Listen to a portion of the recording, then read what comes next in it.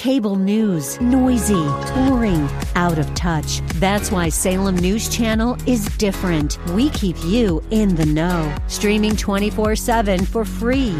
Home to the greatest collection of conservative voices like Dennis Prager, Jay Sekulow, Mike Gallagher, and more. Salem News Channel is unfiltered and unapologetic. Watch anytime, on any screen, at snc.tv and Local Now Channel 525.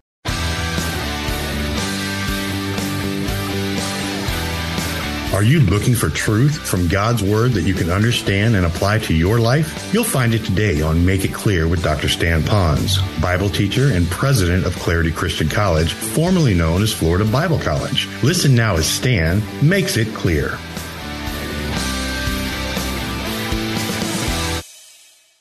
I was reading an article about prayer, and I thought I'd share this with you. It reminded me about an aspect of prayer that I had totally forgotten.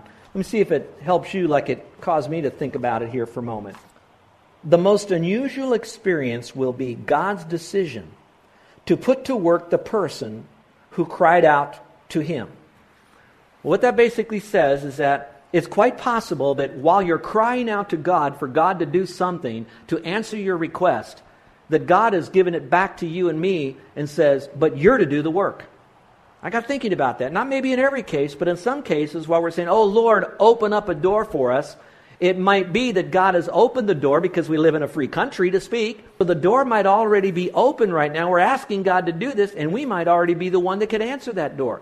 It doesn't mean to smash down a door that's been locked, but it might mean to lightly tap a door that might appear to be closed but really isn't closed, which might mean this way.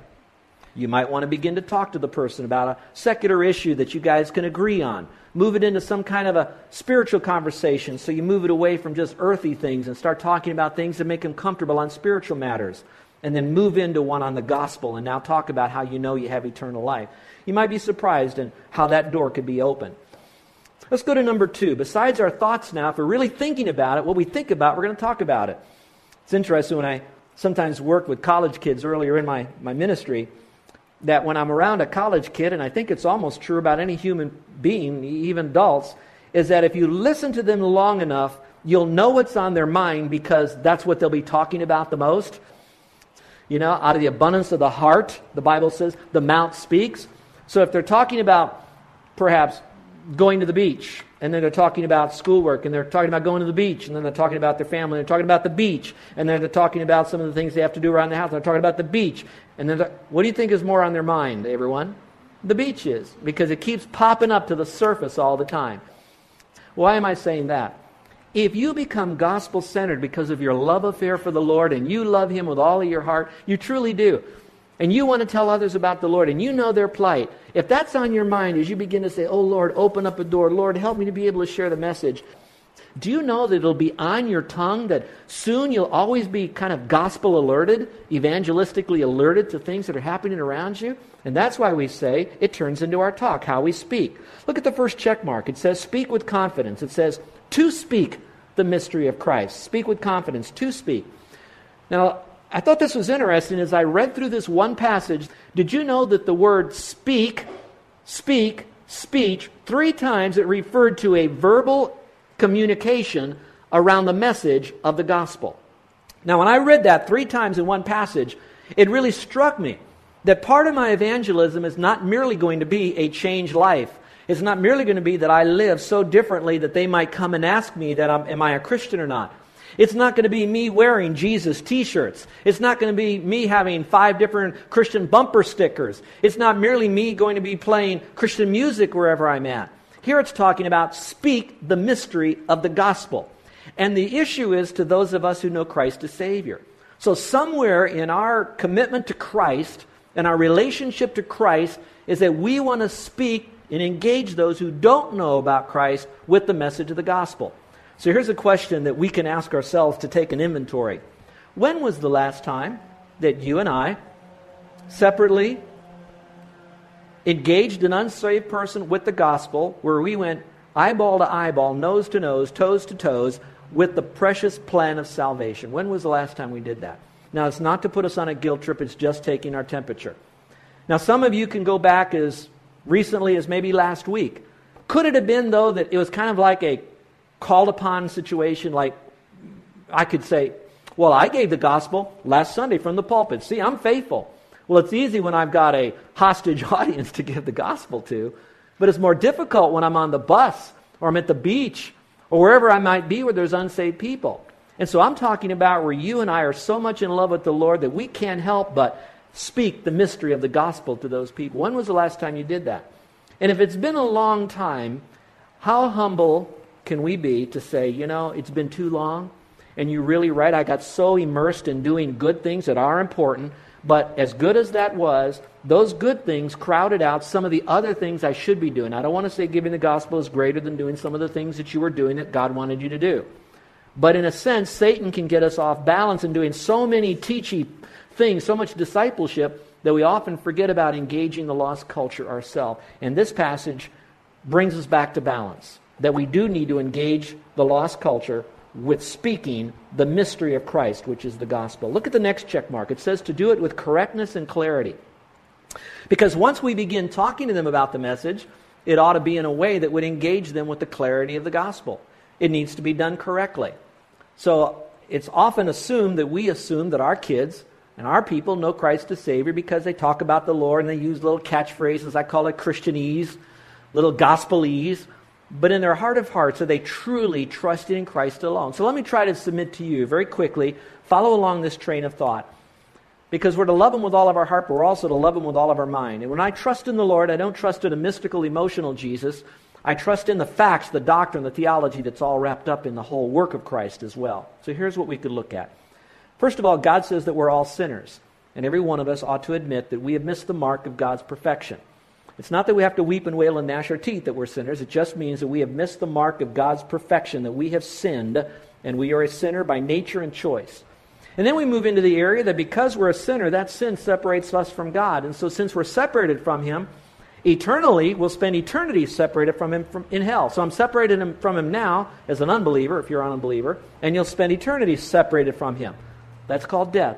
Place is hell. But now our mind says, but I know I'm a sinner, but I don't want to go to hell. So religion will tell you, therefore you've got to be good to go to heaven. So now they'll pile on all sorts of good stuff, all sorts of material that's out there about how to live a good life to get to heaven. And yet when we go back to the Bible says it's not by works of righteousness which we have done, it's according to His mercy that He saved us. For by grace He is saved through faith, not of works, not of yourself, so you can't boast about it. We're not saved by any good deed we do ourselves. So if we're not saved by our good deeds, what happens now? Jesus Christ says, you know what? You still have to have that sin dealt with. You deal with it, you'll go to hell. Your good works doesn't help, you'll still go to hell. He says, I'll take all your sin on myself, and hence you have the cross that's behind me.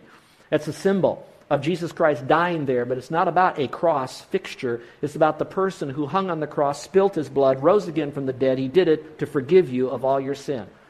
So Jesus died and He rose again. Now that's His part. He continues with His part to draw us to Him. He convicts us of our sin. He brings us the message of salvation. He gets us ready where we're now ready to trust Christ. And then, by the supernatural thought, we place our faith alone in Him. We realize that we must trust the Lord. Whosoever calls upon the Lord, you've got to call upon Him. You've got to believe in Him. Now, it's not a verbal call. It's basically an acknowledgement that He is who He claimed to be. More than that now. It's now placing your complete confidence in Him. That's why Scripture says, for God so loved you and me that He gave His Son. Whoever believes in Him shouldn't perish but have everlasting life. So I trust in Him. And then He says this to me, once I've trusted in Him, that I can know I have eternal life. He says, if you believe it, your sins are forgiven, you're my child, and you can know you have eternal life. And I know that I have eternal life. That's the clarity of the message. That's the correctness of the message. The clarity of it is not to front load or back load or muddy up the message with a lot of human terms that if you really thought it through, it's doing nothing more than adding works to salvation. It is strictly faith alone in Christ alone. Keep it clear. Let's go a little bit further. If I'm going to talk properly, I'm going to do it with compassion. Here it says, let your speech be always with grace. And I hope that even when you're giving the gospel to someone who is maybe hesitant or resistant, that you might be able to do this, not with a smirk, but with a what? With a what? A little bit of a smile. Really care for that person. That person is really, really lost.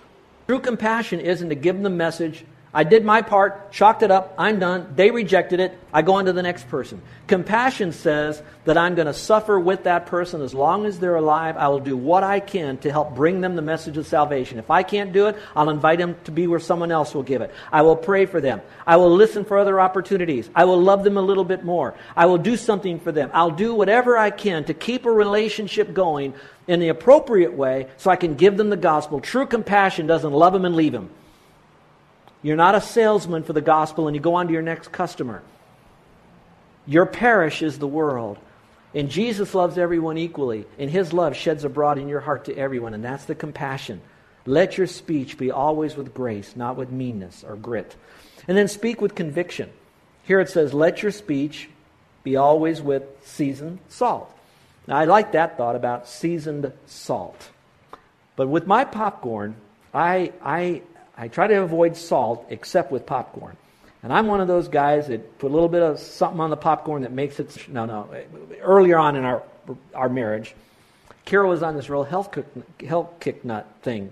And you ever get these air poppers? Have you ever seen those things? They're supposed to be very healthy for you. And it heats the air up so hot that when it pops, it gives you all this heated popcorn where you need no oil, no nothing. It's just little popcorn in this little bowl that was heated by this air. How many know what I'm talking about? How many just can't wait to have another bowl of that kind of popcorn? Some of you are really healthy, I'm sure. But I can remember, in my mind, I thought, well, there's no problem. Bring the bowl on and I'll put my salt on it. Have you ever tried to put salt on that stuff? It does not stick. Okay? So you have nothing but a pile of salt in the bottom of the bowl. So I have to put something on it to make it stick. And what's better to put on it than butter? And so you put the butter, and that is so good. Now, I'm not saying it's good for you. I just said it was so good to do that. Well, you know what that is? That's seasoning. Now, let me see if I can flip that over into presenting the gospel.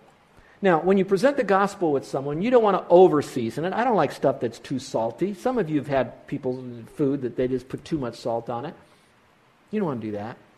But you want to have just the amount of salt. Now, what does salt do? One, it preserves. I know that. But I think there's something else that it does. It makes you thirsty. Season with salt makes you thirsty. Carol was telling me about an article she read about the obesity of young people today. And what's happening today with young people is that they're eating food that generally has a lot of fat in it, that you put a lot of salt on it, and as soon as they eat that food, or while they're eating that salty fat food, they have to have something to drink. And generally they don't drink water, they like to have something sweet. You know what I'm talking about, something salt, you have to have something sweet. Oh, that's too sweet, you have to have something with salt. And they're combining it all together. And I said, I believe that's really where the problem is. Not an hour later, we were out with some people, and someone next to us, the kid says, Mom, I'm hungry. And the mother literally said to the kid, why don't you go up and order some fries and get yourself a soda? And I thought, there's a perfect combination of both of them together. And that's deadly. That's lethal. Now, coming back to this. When you present the gospel, you don't want too much salt on it, just a little bit. It makes you thirsty. When you present the gospel, you don't present it in such a way that it's dead and dry. It's not just a mere a list of facts about who Christ is, what He did, you better believe it, on to the next person. You really care for that person. But you speak with a great deal of conviction. You want that person to know Christ as Savior. You're going to ask them questions. You're going to find out what is the obstacle. What would keep them from trusting Christ? Are they ready right now to place their faith alone in Christ? Don't push them, don't manipulate them, don't intimidate them, but do put salt in them. You can lead a horse to water, but you can't make them drink. Although you could put a little bit of salt in their oats that might make them thirsty. Now, you don't take the position of the Holy Spirit. He will draw that person. But to partner with Him is to ask questions to get this person to engage their thinking, to engage their spirit. You speak with conviction. And then it's our walk, how we act. Well, it says to walk in wisdom. I thought that was interesting. So you can draw a line where it says how we speak to act with wisdom. Here it talks about speaking the mystery of the gospel, that we do need to engage in a verbal fashion. But when we engage, it's also engaged in a life that we're walking in wisdom. That means we're walking wisely. We're walking full of the wisdom of God. In other words, we are living a life of honesty, decency, and integrity. We're living a life that is made up of purity and holiness. We're walking wisely. We're living the principles of Scripture. So when we speak, what we say has great impact. Now, in my personal opinion is, I don't know how wisely we're walking if we're also not talking. Just as much as I don't know how wise we are if we're doing all the talking and we don't have a life that backs it up. So what you have are two in one. You have the person who is genuinely, authentically a deeper person in God, walking wisely. That person will be genuinely speaking the gospel. There are a lot of people that talk about the deeper life. One way you'll know if it's a genuine deeper life is how evangelistic they are. The problem sometimes is you can have a lot of people speaking the gospel and therefore you think they're very deep in God. And they're really not. They just know the message and they like to talk about it. They have the gift of gab. Maybe not the gift of evangelism, but the gift of gab. The authentic Christian that has the most results, that do it out of a heart that's properly turned toward the Lord, are those that want to live the right life, that knows that that's the engine through the Spirit of God that will help them to speak the word appropriately to other people. And so they marry the two together. Now let's go on.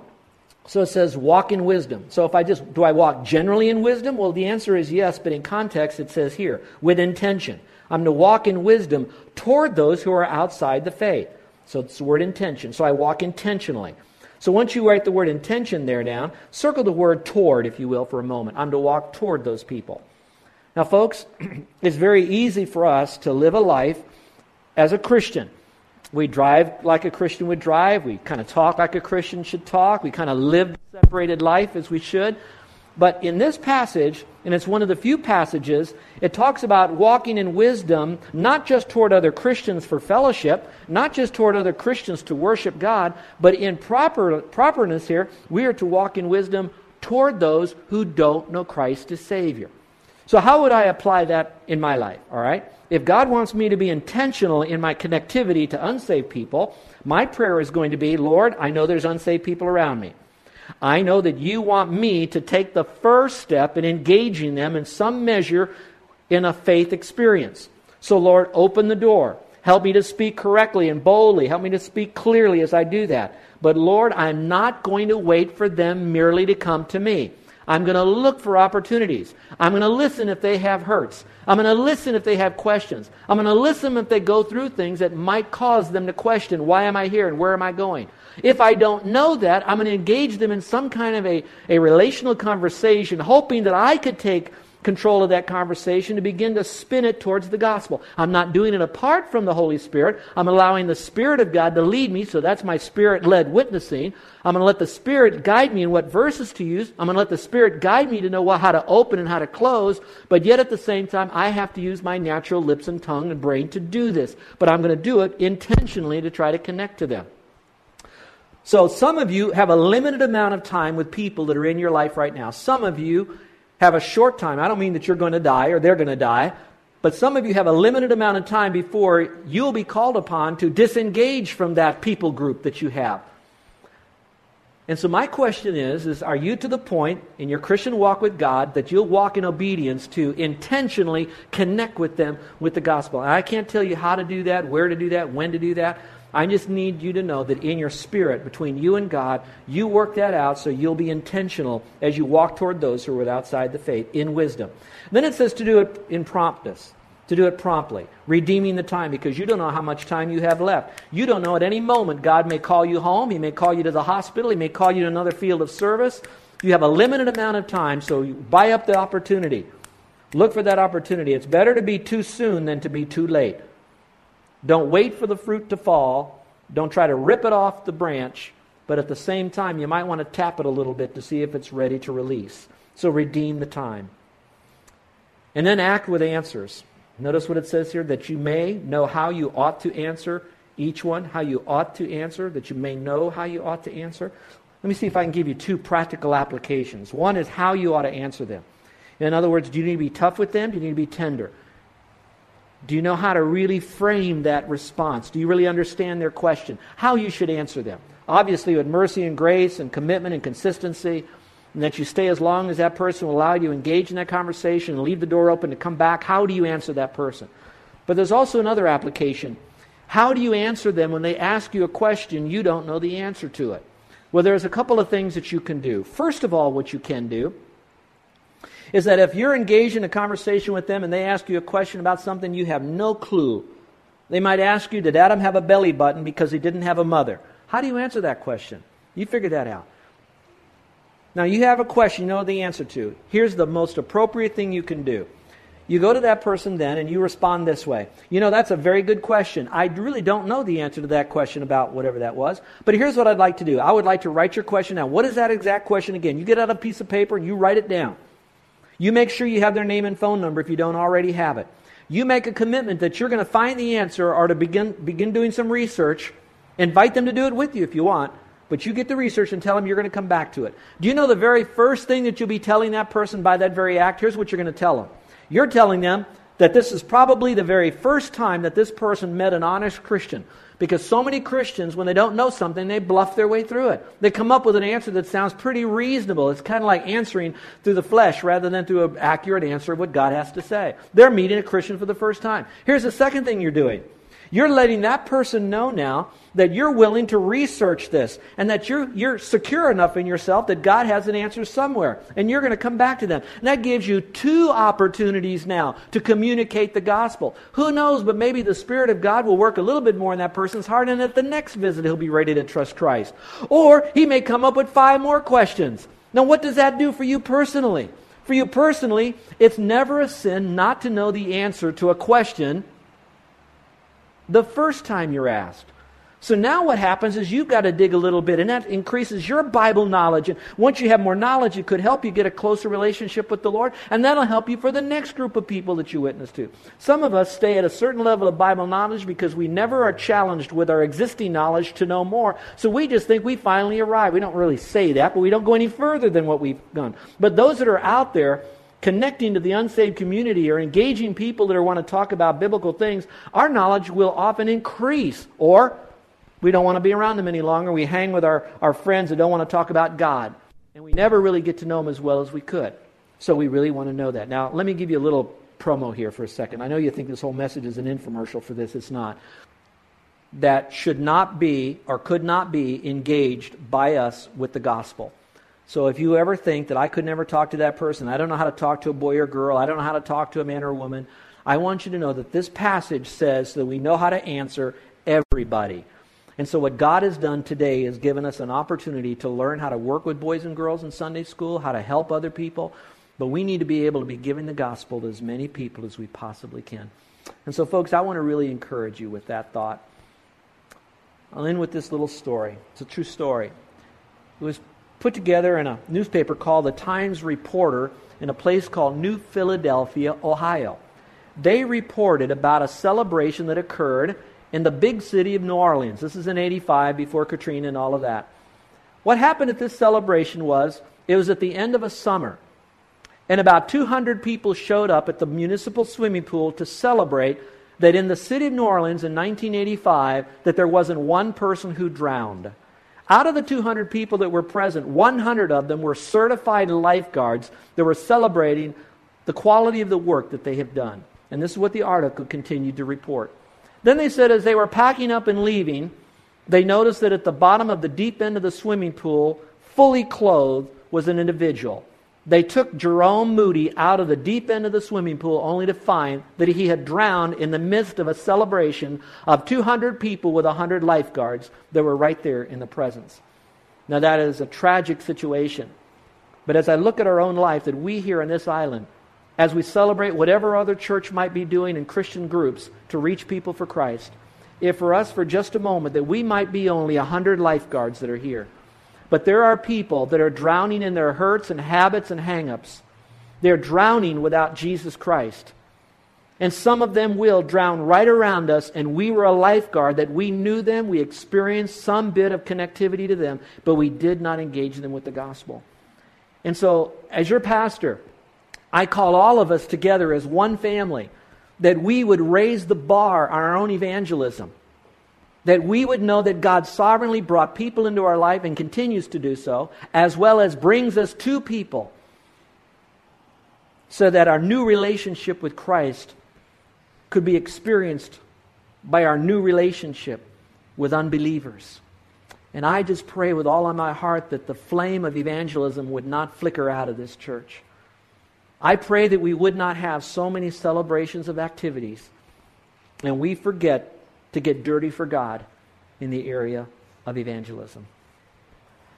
Do you know at least 5 people personally who are unbelievers? Answer that as a family. What trials and challenges do these unbelievers face in life? Answer that as a family. Do you believe you can have a role to play in sharing Christ with them? What specific things can you do in order to share Christ with them? Well, it's between you and the Lord and what your family can do. What kinds of barriers are in your life that could confuse an unbeliever in his search for the truth? And what practical things can you do to overcome these barriers? Now, folks, it's not you pulling yourself up by the bootstraps to make this happen. It's by you having a love affair with Christ and allowing that love that He has for them to compel you, move you, and equip you to go do that job with them.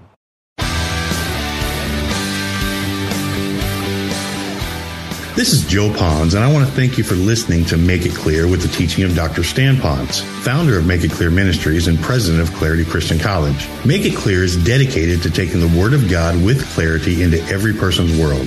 It's the support of listeners like you who make the ministry of Make It Clear possible. You can provide your tax-deductible gift to Make It Clear online by going to makeitclear.org. That's makeitclear.org. Thank you for helping us make it clear. If you would like to have Dr. Pons speak at your church or event, please email us at tellmemore@makeitclear.org. That's tellmemore@makeitclear.org. Thank you, and remember to make it clear.